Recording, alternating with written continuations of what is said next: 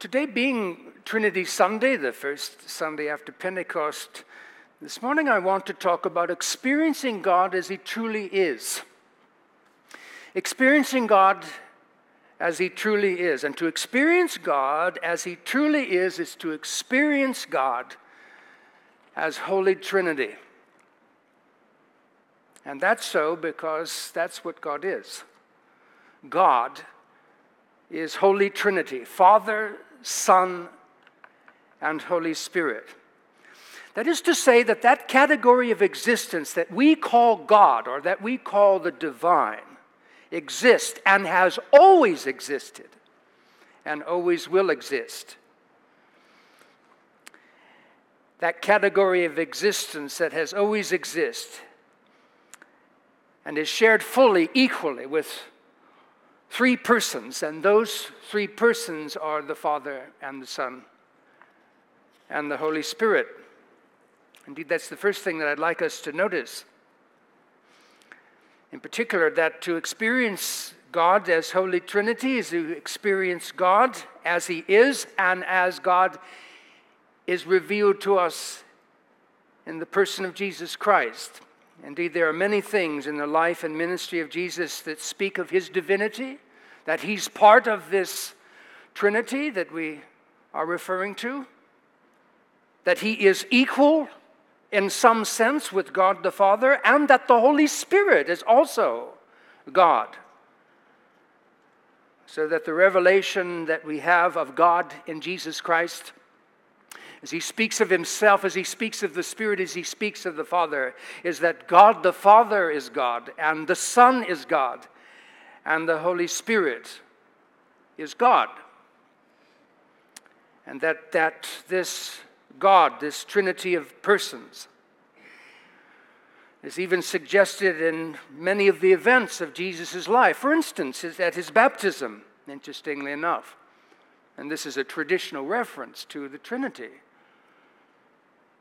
In Matthew chapter 3, beginning at verse 16, we read, "And when Jesus was baptized, immediately he went up from the water. And behold, the heavens were opened, and he saw the Spirit of God descending like a dove." There's Jesus, He's the Son. And there's the Holy Spirit who comes and rests upon Him like a dove, the Spirit of God. Verse 17, "And behold, a voice from heaven." Whose voice? Well, listen, I think you might be able to figure it out. "And a voice from heaven said, 'This is my beloved Son.'" That's the voice of the Father, with whom I'm well pleased. And so it is baptism. There's the Son, and there's the Father, and there's the Holy Spirit. Another example that God is a Trinity of persons is seen in the way in which Jesus describes God. In particular, this reading that we just had from the 28th chapter of Matthew, sometimes referred to as the Great Commission. And it's interesting, if you look closely, the way that Jesus refers to God, the divine, and what we have in English is a direct translation of the Greek as we have it in Matthew's Gospel. But we read in Matthew 28, Jesus said in this Great Commission to His disciples, He has risen from the dead. He hasn't yet ascended, but He has a commission for them after His ascension. We've been talking about these last couple of weeks as we're going through the Christian year and the church calendar, which is based upon the life experience of Christ and His church. Jesus said, "Go and make disciples of all nations, baptizing them in the name." Not in the names, but in the name, nomon, as it is in the Greek. Baptize them in the name. Well, what's the name? Well, the name is the Father, the Son, and the Holy Spirit. That's God's name. God's name is Father, Son, and Holy Spirit. Have you ever wondered why do we say that at the beginning of the Eucharistic liturgy? Blessed be God. Well, who's God? Father, Son, and the Holy Spirit.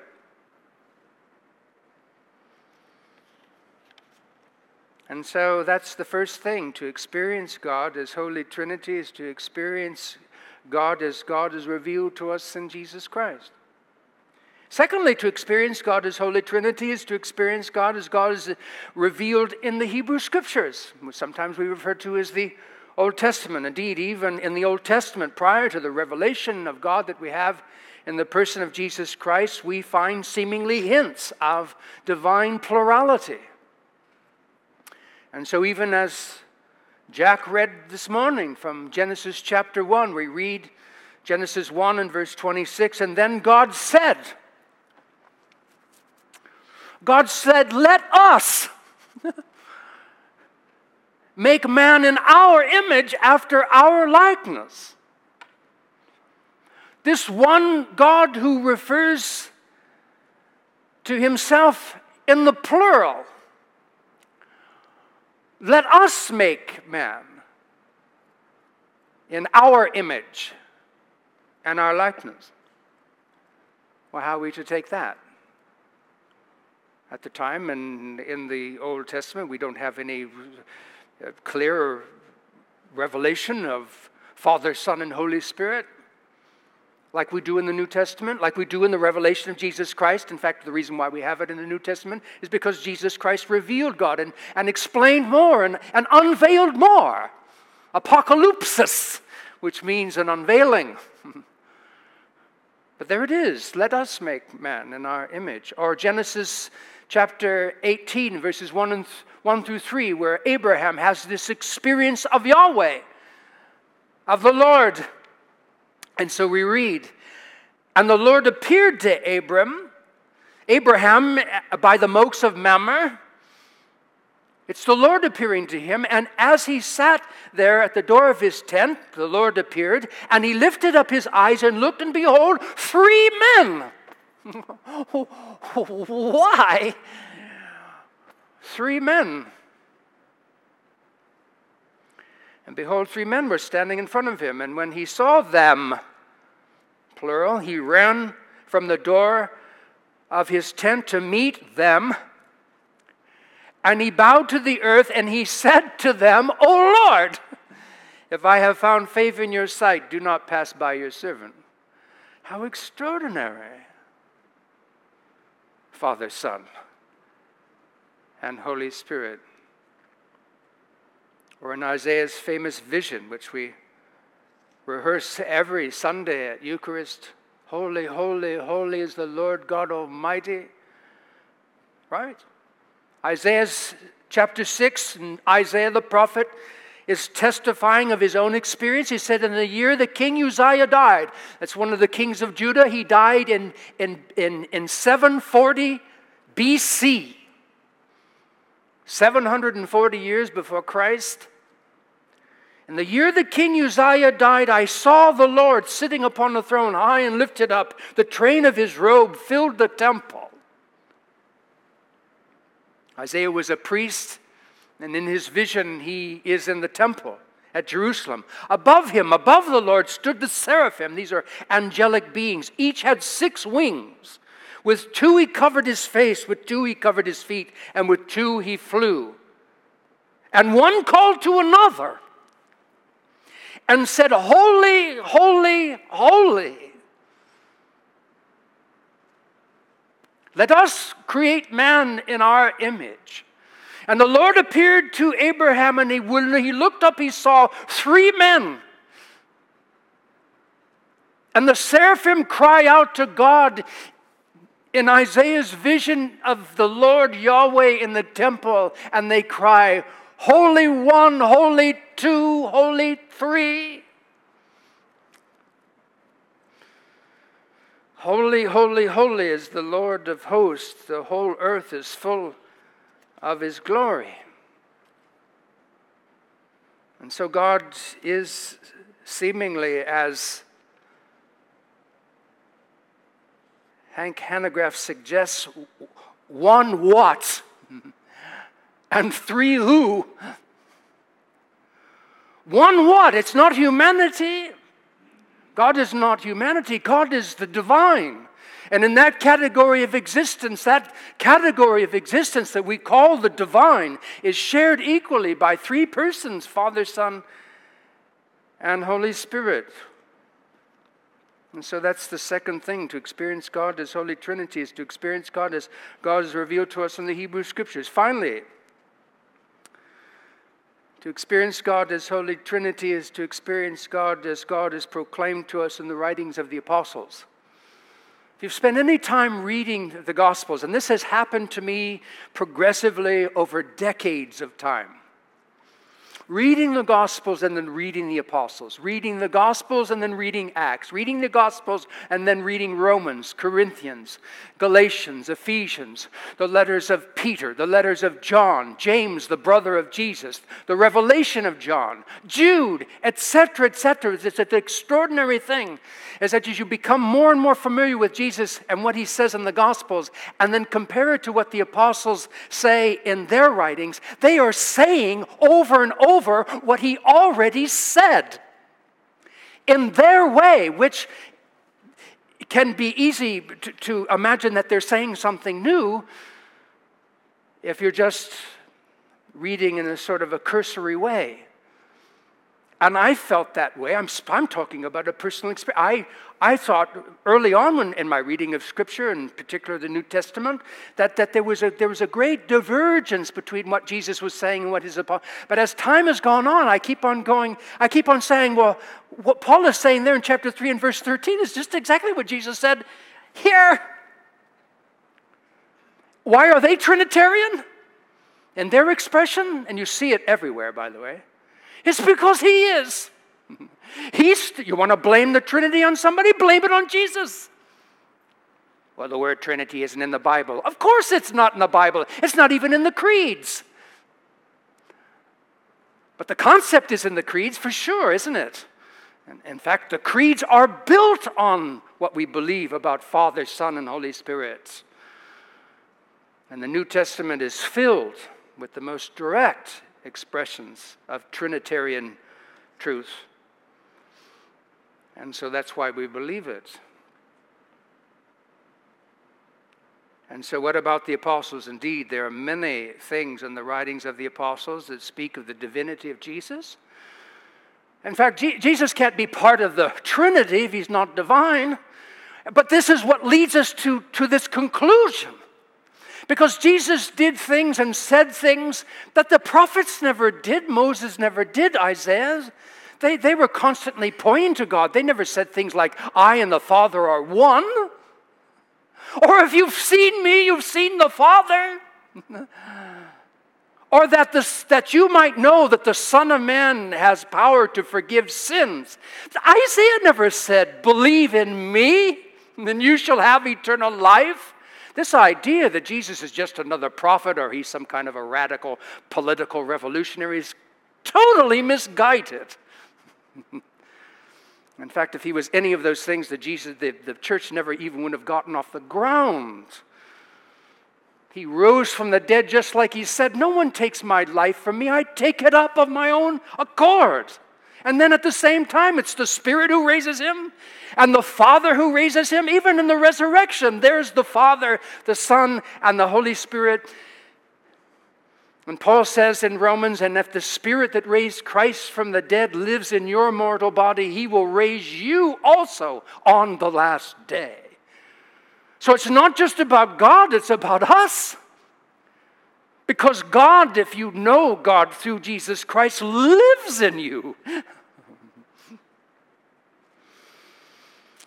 But the apostle said many things about the divinity of Jesus, that he forgives sins, that he's coming to judge the world. In fact, where do we get this? That to be the judge of the living and the dead? That comes from Acts chapter 10 and verse 42 and shows up in other places in the New Testament. But there in Acts chapter 10, Peter is telling those who are listening, when he was with us, Jesus told us that he is coming again and he will be the judge of both the living and the dead. That's why it's in the creed. Because Jesus told Peter and the apostles, and Peter shares it with us. He will judge the world. Moses never said that. And other places in the Scripture where Jesus is directly called God, in Romans 9 and verse 5, God blessed forever, Jesus is referred to. or in Titus, and we're waiting for the appearing of our great God and Savior, Jesus Christ. If he's not God, that's the worst blasphemy that could ever take place. And anyone who says he's not divine isn't reading what the apostles recorded of his own words and their words after him. There are many things that the apostles write about the Holy Spirit and his divinity, even in Genesis, in the second verse of the opening book of the Bible, Genesis 1 and verse 2, and where in the beginning God created the heavens and the earth, in verse 2, and the Holy Spirit hovered over the waters. And so the Father creates, and we read in John that Jesus came into the world that he himself created, and then the Spirit is there too. Why? Because they do everything together. Everything. They think alike. That's what Jesus meant when he said, if you've seen me, you've seen the Father. Not that because he is the Father, but you wouldn't really see much different, because what the Father thinks is what the Son thinks, and how the Father acts is how the Son acts. They live in complete harmony. In fact, I don't know if you've ever thought about this before, but when you read in the letter of John, 1 John, it says, and God is love. Well, you have to have an object in order to practice love. Did God create the world so that God would have an object to love? Well, of course not. Because God is a community of persons. Before he spoke anything into existence, the time-space continuum and the material world as we know it, in the universe that's ever expanding. Before all of that, and even the scientists know that it has a beginning because it's expanding. Go backwards and you come back to nothing. And some scientists are even so unorthodox to speak of, in the Latin, of creation ex nihilo, creation from nothing. But before all of that, before the Big Bang, you know what there was? The same as there is, and the same as there ever shall be. I mean, that's why we sing that anthem from the 4th century.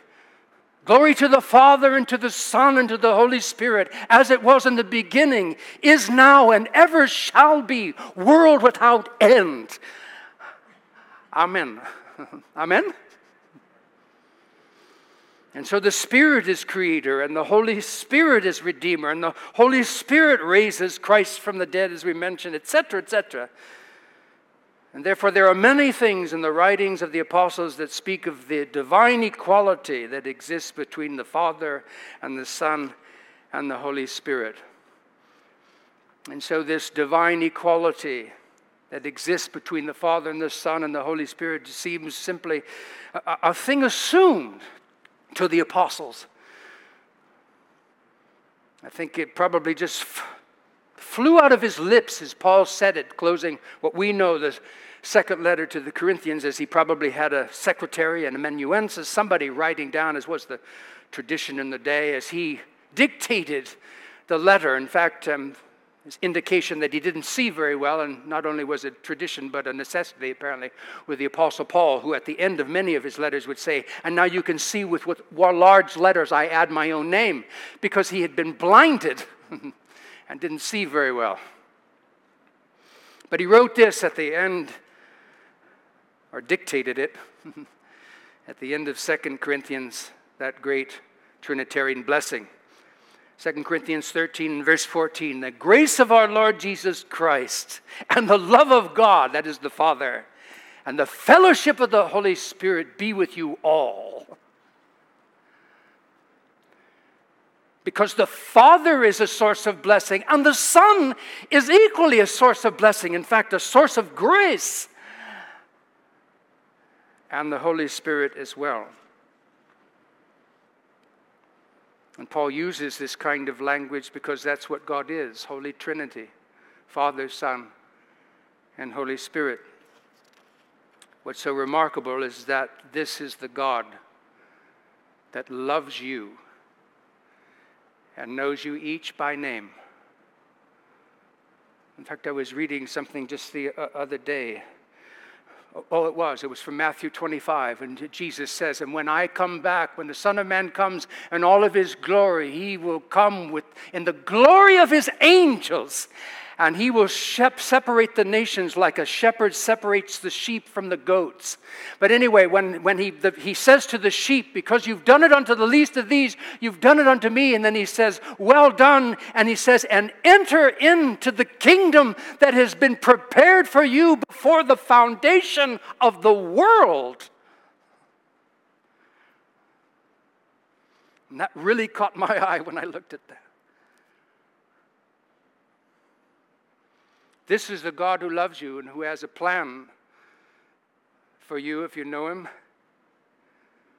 This is the God that calls you and me into fellowship with him, into a community that already exists between the Father and the Son and the Holy Spirit. Indeed, as someone has written, the point of the Christian life is not so much us making God a part of our life. This is how we almost exclusively think. I got my car, I got my job, I got my spouse, I got my family, I got my God. And then God is just one thing in the midst of all sorts of categories that we use to define what it's like to be us. The point of the Christian life is not so much us making God a part of our life. Rather, the writer says, the point of the Christian life is God making us a part of his life. Come and commune with us. Come into us. And live your life where you're living it in communion with us.